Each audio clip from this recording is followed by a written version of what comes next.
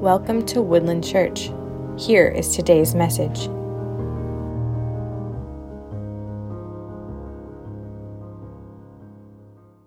Well, we are in a series on the life of Joshua here. And if you were here last Sunday, we had looked at Joshua chapter 3. And we were looking at how God was leading his people into the promised land. And what we saw last week is how the Lord had called his people to be set apart. The Lord said, consecrate yourselves today, for I'm about to do some wonders among you. And we had just looked at how this is the calling for God's people and how it always has been God's people. We are a holy people. We are a people that is set apart. And then we saw how the Lord leads his people. As God's people were crossing over the Jordan, we saw that the Lord goes first. The Ark of the Covenant, we talked a little bit about that one, about how the Ark of the Covenant was going to lead and how it's our job to follow.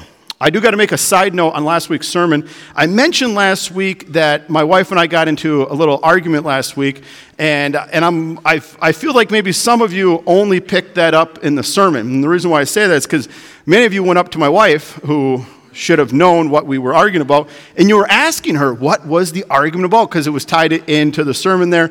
And I feel like maybe some of you only got the message that pastor and his wife have arguments. If I did that, I am failing you as a pastor. And hopefully this week you will take away something different than that. That's my goal here. Well, this week we're going to continue in Joshua, and we're going to be in Joshua chapter 5. And I'm going to ask for you to turn to Joshua chapter 9, and please stand this morning as we read Joshua 5, 1 through 9. And we're going to start in verse 1. The Word of God says this morning. As soon as all the kings of the Amorites who were beyond the Jordan to the west, and all the king of the Canaanites who were by the sea, heard that the Lord had dried up the waters of the Jordan for the people of Israel until they had crossed over, their hearts melted. And there was no longer any spirit in them because of the people of Israel. Verse 2, at the time the Lord said to Joshua, make flint knives and circumcise the sons of Israel a second time. So Joshua made flint knives and circumcised his sons of Israel at Gibeath Haaraloth. And this is the reason why Joshua circumcised them. All the males of the people who came up out of Egypt, all the men of war, had died in the wilderness on the way after they had come out of Egypt. Though all the people who came out had been circumcised, yet all the people who were born on the way in the wilderness after they had come out of Egypt had not been circumcised. For the people of Israel walked 40 years in the wilderness until all the nation, the men of war who came out of Egypt, perished because they did not obey the voice of the Lord. And the Lord swore to them that he would not let them see the land that the Lord had sworn to their fathers to give to us, a land flowing with milk and honey. Verse 7, so it was their children, whom he raised up in their place, and that Joshua circumcised, for they were uncircumcised because they had not been circumcised on the way. When the circumcision of the whole nation had finished, they remained in their place in the camp until they were healed. Verse 9, and the Lord said to Joshua, today I have rolled away the reproach of Egypt from you.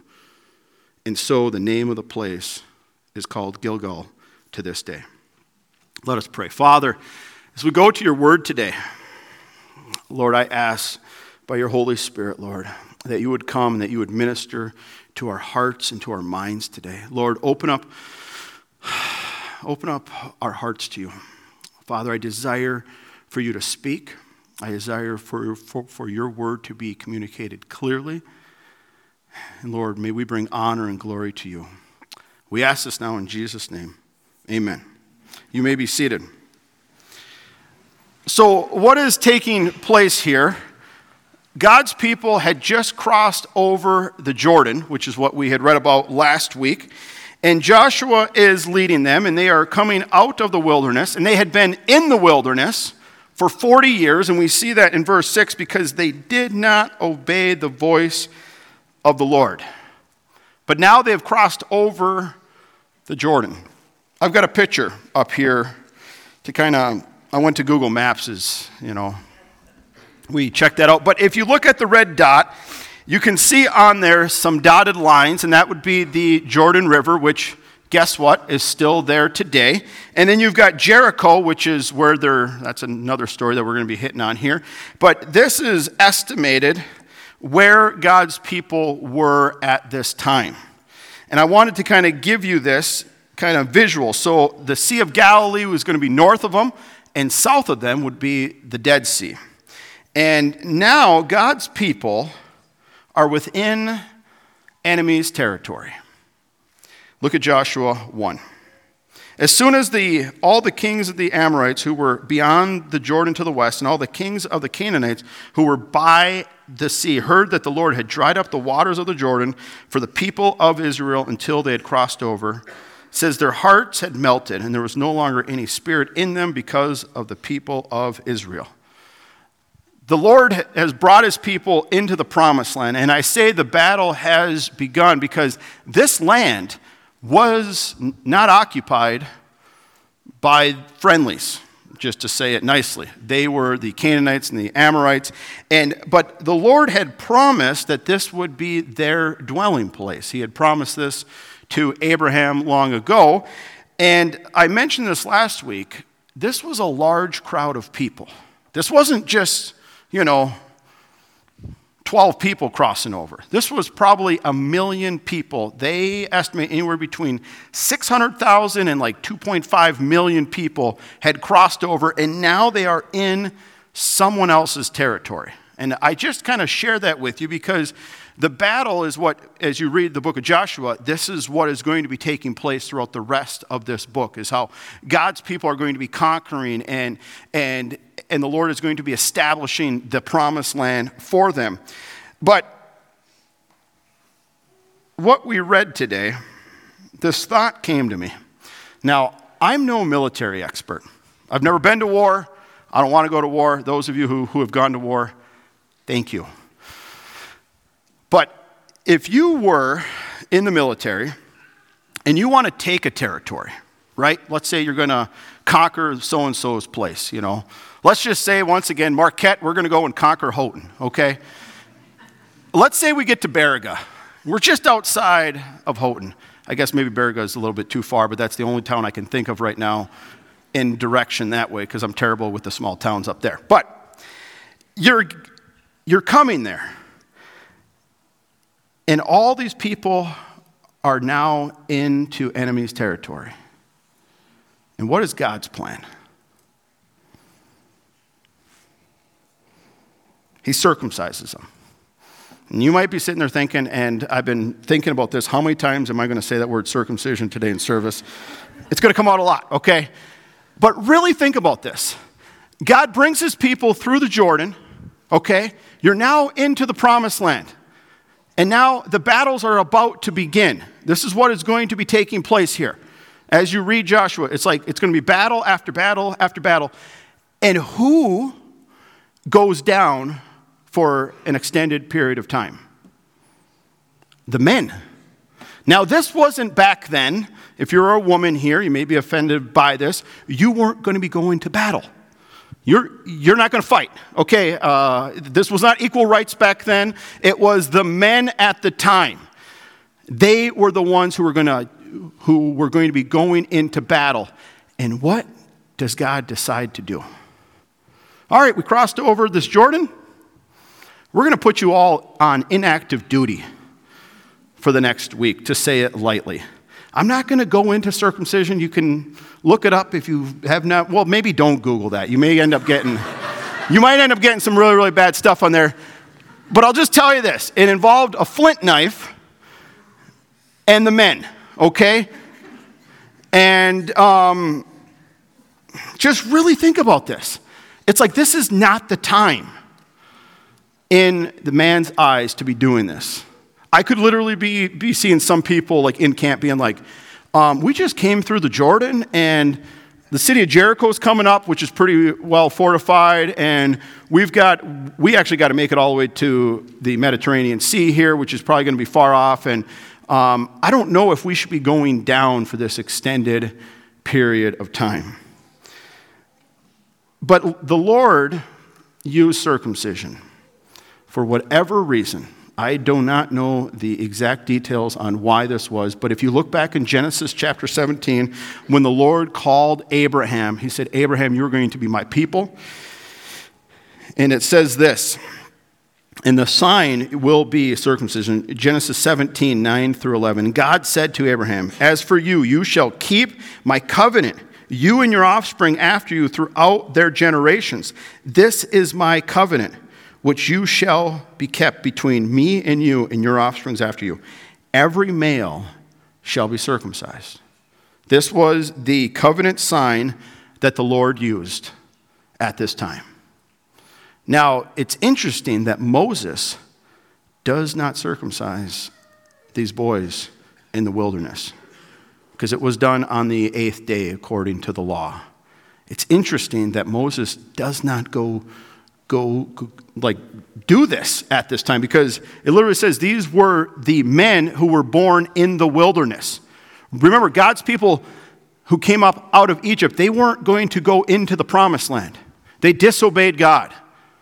And God said, okay, you're not going to be going, but your kids are going to be going. And we kind of have to understand what circumcision is. Because it is the outward sign that the Lord used at this time. And I've often thought, how would you even know? Am I the only one who even thinks about that? Like, am I the only one that reads this and God's like, this is a sign that you are my people? How is anyone else going to know that? I mean, really, think about the circumstances here. But it was what the Lord had for his people, and it was a covenant sign, meaning you will and you are my people, and this is how I know that you are my people. Well, if you jump to the New Testament, we start to kind of understand what the circumcision really means and is talking about here. Colossians chapter 2. I want us to look at these verses here. This is 2 verses 11 through 14. Colossians 2, 11 through 14. Verse 11 says this, in him also you were circumcised with a circumcision made without hands, by putting off the body of the flesh by the circumcision of Christ. Verse 12, having been buried with him in baptism, in which you were also raised with him through faith in the powerful working of God who raised him from the dead. And you, who were dead in your trespasses and the uncircumcision of your flesh, God made alive together with him, having forgiven all of our trespasses by canceling the record of debt that stood against us with its legal demands. He set it aside, nailing it to the cross. Look at verse 11 here. It says, in him also you were circumcised with a circumcision made without hands, by putting off the body of the flesh by the circumcision of Christ. And you might be sitting there thinking, I never thought about that. How have I been circumcised by Jesus? You might be thinking, this is kind of a weird phrase that they would be using here. Well, Colossians wants the reader to connect what was happening in the past. The Jewish people, circumcision was such a big deal. It was such a big deal that Paul had to write an entire book, the book of Galatians, to battle what was happening within the church at the time. Was that they had people that were from the Jewish background that were looking to Gentiles, looking to non-Jewish people, and they were saying, listen, you must do this thing. If you want to be a part of us, this is like a core value within the Jewish culture, and it goes all the way back to Abraham here. And Paul had to write this entire book arguing, listen, you guys are going to argue about this when this does not save you. What are you doing here? But then Paul here, he talks about it, and he says, listen, Christ has circumcised you. Your old self, your old life. Look at verse 13. He wants us to understand who we were before Christ came in. And you, this is who we were. You were dead in your trespasses, in the uncircumcision of your flesh. God made alive together with him, having forgiven all of our trespasses. He's trying to help us to understand that you were once like this. And he uses that word specifically. You were uncircumcised in your flesh. He's not talking about the physical flesh within us. He is talking spiritually what God does within us. This is who you were. You were dead in your trespasses and sins. Meaning you were not alive in Christ. Meaning you were, is what Ephesians 2 says, that you were a child of wrath, that you were separated from Christ. But what does Christ do? Verse 12. Having been buried with him in baptism, in which you were also raised with him through faith in the powerful working of God, who raised him from the dead. We get raised to life by what Christ does for us. And I don't really have time to go completely down this rabbit hole today, but there is so many correlations on New Testament baptism and Old Testament circumcision that go, it is unbelievable how these two outward signs are showing what is really happening inside of our hearts and our minds. And Colossians here is simply linking this. He's saying this is who you used to be. You were a people that were dead in your trespasses. But now in baptism, which God raised him through faith in the powerful working of God, who raised him from the dead. And this is what Christ does. He raises people to life. Look at verse 14. How does he do that? By canceling the record of debt that stood against us with its legal demands that he set aside, nailing it to the cross. See, we always have to understand what sin is in our lives and what sin was in our lives. Paul literally says by the legal demands. Now, you've probably heard this example previously, but there is this idea that if we would ever stand before God in like an actual court case, right? And if any human being stands before the king and the ruler and tries to stand there on their own deeds, they're going to be found guilty. Meaning all of mankind stands guilty before God. We are guilty of our sin. We've all done it. We all know it. We can lie to ourselves and think, well, I'm really not that bad. But he says by the legal demands means our debt was sin. And that debt had to be paid. And it says he set it aside, nailing it to the cross. Meaning that Jesus takes care of the debt of sin within man's lives. Look at what Romans 6, 16 and 17 says. He says this, do you not know that if you present yourselves to anyone as obedient slaves, you are slaves of the one whom you obey, either to sin, which leads to death, or of obedience, which leads to righteousness. Verse 17, but thanks be to God that you were once slaves of sin, having become obedient from the heart to the standard of teaching to which you were committed. See, the world that you and I operate in, they don't believe or think that sin equals slavery. They don't. When you talk to people, walk around campus this week, kids, and say, hey, do you know that you're a slave to sin? They'll be like, what are you talking about? No. And it's so funny culturally. Culturally, I find this very, very fascinating, that within our culture, the more of the sexual revolution that takes place, the more they use that term freedom Does anyone else pick up on this within our culture? Well, I'm just sexually free, right? And it's like, wait, whoa, like when you read the Bible, it's like, actually, when you're living in sin, you're actually a slave, Scripture teaches. You become a slave to sin. The only way to break from slavery is through Christ. That's the only way, is that Christ can actually set men and women free from the slavery of sin.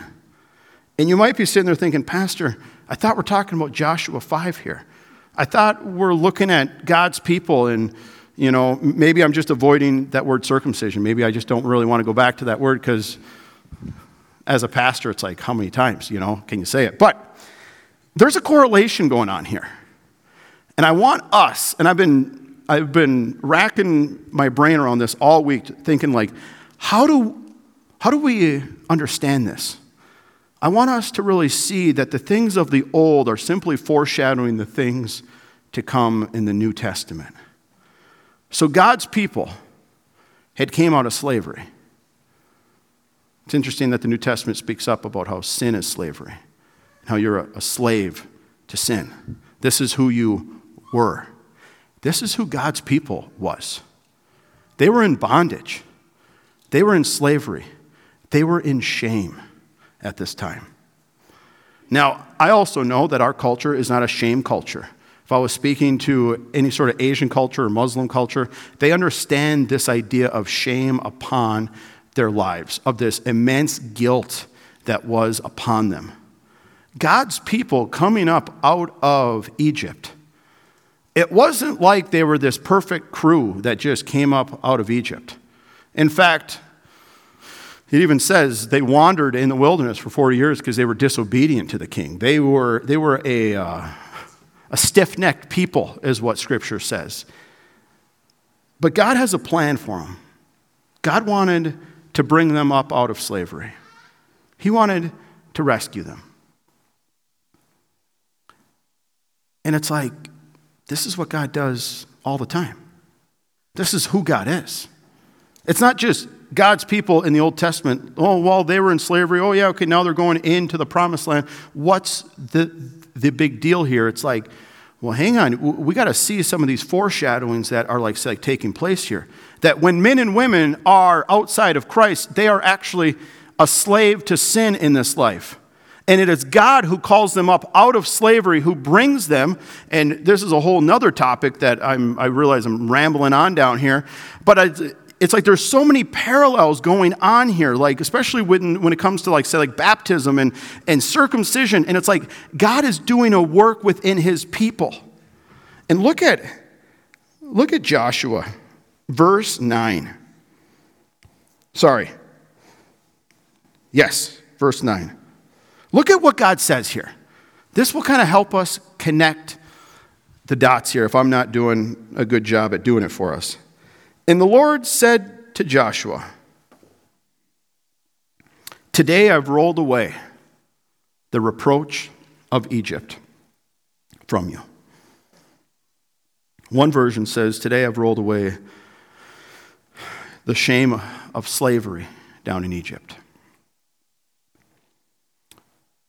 What God does within his people here is what God does within all of his people at all times. God takes people who were slaves to sin, or slaves down in Egypt. He takes them and he transforms them.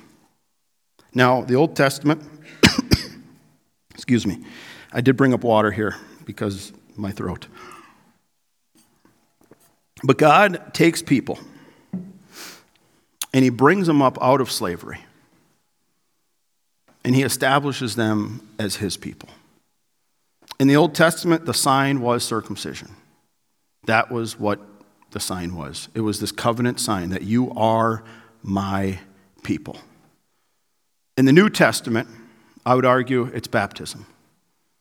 That when God brings people up out of slavery from darkness to light, God uses all of these like terms, and it's like, you were once in darkness, you were once a slave, this is who you were, but now you walk in the light, now you are with him. And I share this, church people, because I have heard from a lot of people that a lot of people struggle with the past of their lives. Who they were before they were a Christian. Who they were before they were found in Christ. He says to Joshua, today I've rolled away the reproach of Egypt. Today I've rolled away the shame of the past. And I think it's so fitting for us to be reminded. I'm sorry. We've been burning with a wood stove. And I think the dryness is like finally caught up to me.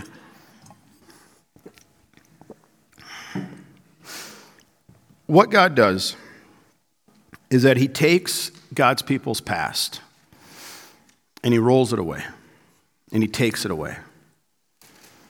And I think for us, as we're looking back upon this story here, it's sometimes difficult to connect all of those dots. But when you become a Christian, what does God do with our past? Does he not take it away? Does he not take away the shame and the guilt of our sins? By the legal demands, Colossians says, he nailed them to a cross. And I share this with us today because I know many people, as they have been following Jesus, they struggle with a lot of their past sins. Not so much as falling back into it, but the guilt and the shame that sin brings upon mankind. And I want us to be a people that recognize that God takes away that shame, that God rolls away the reproach of our past, that God doesn't let us just stay in that shame and guilt in our lives. Scripture teaches us that you are made new in Christ. You are a new creation. The old has gone, the new has come. And I share this with us because I don't want us to be a people that are constantly living in the past. As you look at Israel, you know what is interesting? Is that when they come up out of Egypt, do you know how many times they want to go back? It's like every other chapter. Right? It's like, well, this isn't good. We got no water. Well, hey, Moses, like, what's going on here? I got no food. You know? It's like they're just complaining, and God's trying to do this work within his people. He is trying to let them know constantly, I am your God. You are my people. Just simply rest in the fact that you are my people. But they couldn't.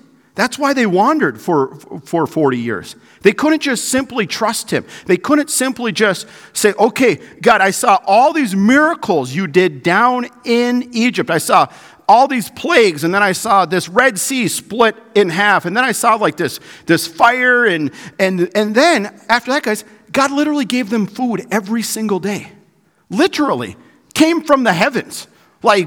And they would still complaining. They still wanted to go back to slavery. There's so many parallels to us as Christians today. When we come to Christ, he sets us free from our sins. The bondage that was there is broken. We don't have to go back. You are his people. Christ circumcises us. Not a circumcision made with hands. It's a circumcision of the heart that takes place. And I want us as a church to have confidence in that. Because I know that the past sins, the past shame, it can creep up on us. I'm telling you, I know this from just experience, from when I became a follower of Jesus. It's easy to be thinking, wow, this is who I was, and I used to do this, and you got all this baggage that comes into being a Christ follower, and it's like, Christ nailed it to the cross, church. All of our shame, all of our sin, it's nailed to the cross. He took care of the legal demands that was required of us. He did it. And what does God do with his people in Joshua? He does it. He takes care of them. He leads them. And I guess as I struggled with this message this week, I wanted to leave us with that. I want you to know who you are. Who you are in Christ is forgiven. If you have shame, if you have guilt, well, Scripture constantly says if we do sin, Scripture says, I talked about this a month ago, confess our sins. And what does he do? He forgives them. He is faithful and just to forgive us our sins. This is who our God is. This is what he does. And I don't want us to be a people that struggle in the guilt of the past or the shame. That's not who we are. God has rolled away that shame from the past. And you are a new creation in him. You are forgiven in him. And it's not you. It's not how great you are. It truly isn't. We have to remind ourselves of the simple message of who Christ is that he takes away our sins. All of them. Every single one of them. We don't have to walk in shame. We don't. And I wanted to leave us with that encouragement today, church family. Now, I don't know how we should respond here to the Word of God. I'm going to ask you to stand and pray with me today. And Jeff, if you guys can come up, you guys sang a hymn in there today that I think is powerful there. I guess I would leave us with this, church family. If you are one of those people that struggle with the sins of the past, with who you were before Christ, my hope and my prayer today is that you walk out of here knowing that you are forgiven. Completely forgiven. You don't have to keep struggling with that shame. You truly don't. You're not meant to live that way. You are meant to live in Christ. And in Christ there's joy. In Christ there's freedom. It's not this constant guilt. And if you are feeling that way today, please come. Talk to me. Pray with me. I'm actually going to be up here praying up front. And I know that we don't normally do this at our church, but I'm going to ask for our deacons to come as well, and for us to be praying with us, to praying with one another, saying, Lord, we are forgiven in you today. Father, help us to walk in that life. I don't want us walking out of here with just constant guilt and shame. That's not who you are. God has done a work in your life. It's not you doing it, it's him doing it. And I want us to be people that walk in freedom in Christ, not the guilt of the past. Because I know some of us, it's heavy. But you're forgiven. Because Scripture, God's Word, the Bible says we are forgiven in Christ. I'm going to pray for us. And if you need prayer this morning, I want to pray with you. And the worship team is just going to be playing and singing. And we got plenty of time because the sermon was short today. So let's pray. Father, we need you today. Father, the sins of our past that the enemy loves to use. Father, remind us today that you take away that shame, that guilt, Lord. That, Father, that we are forgiven in your Son, Jesus. Father, this morning as we sing, as we declare who you are, Father, do a work in our hearts today by your Holy Spirit, Lord. Help us to be a people that walk in you. Father, we come, we worship you, we declare to you. Father, do a work in our hearts. We ask this in Jesus' name. Amen. Amen.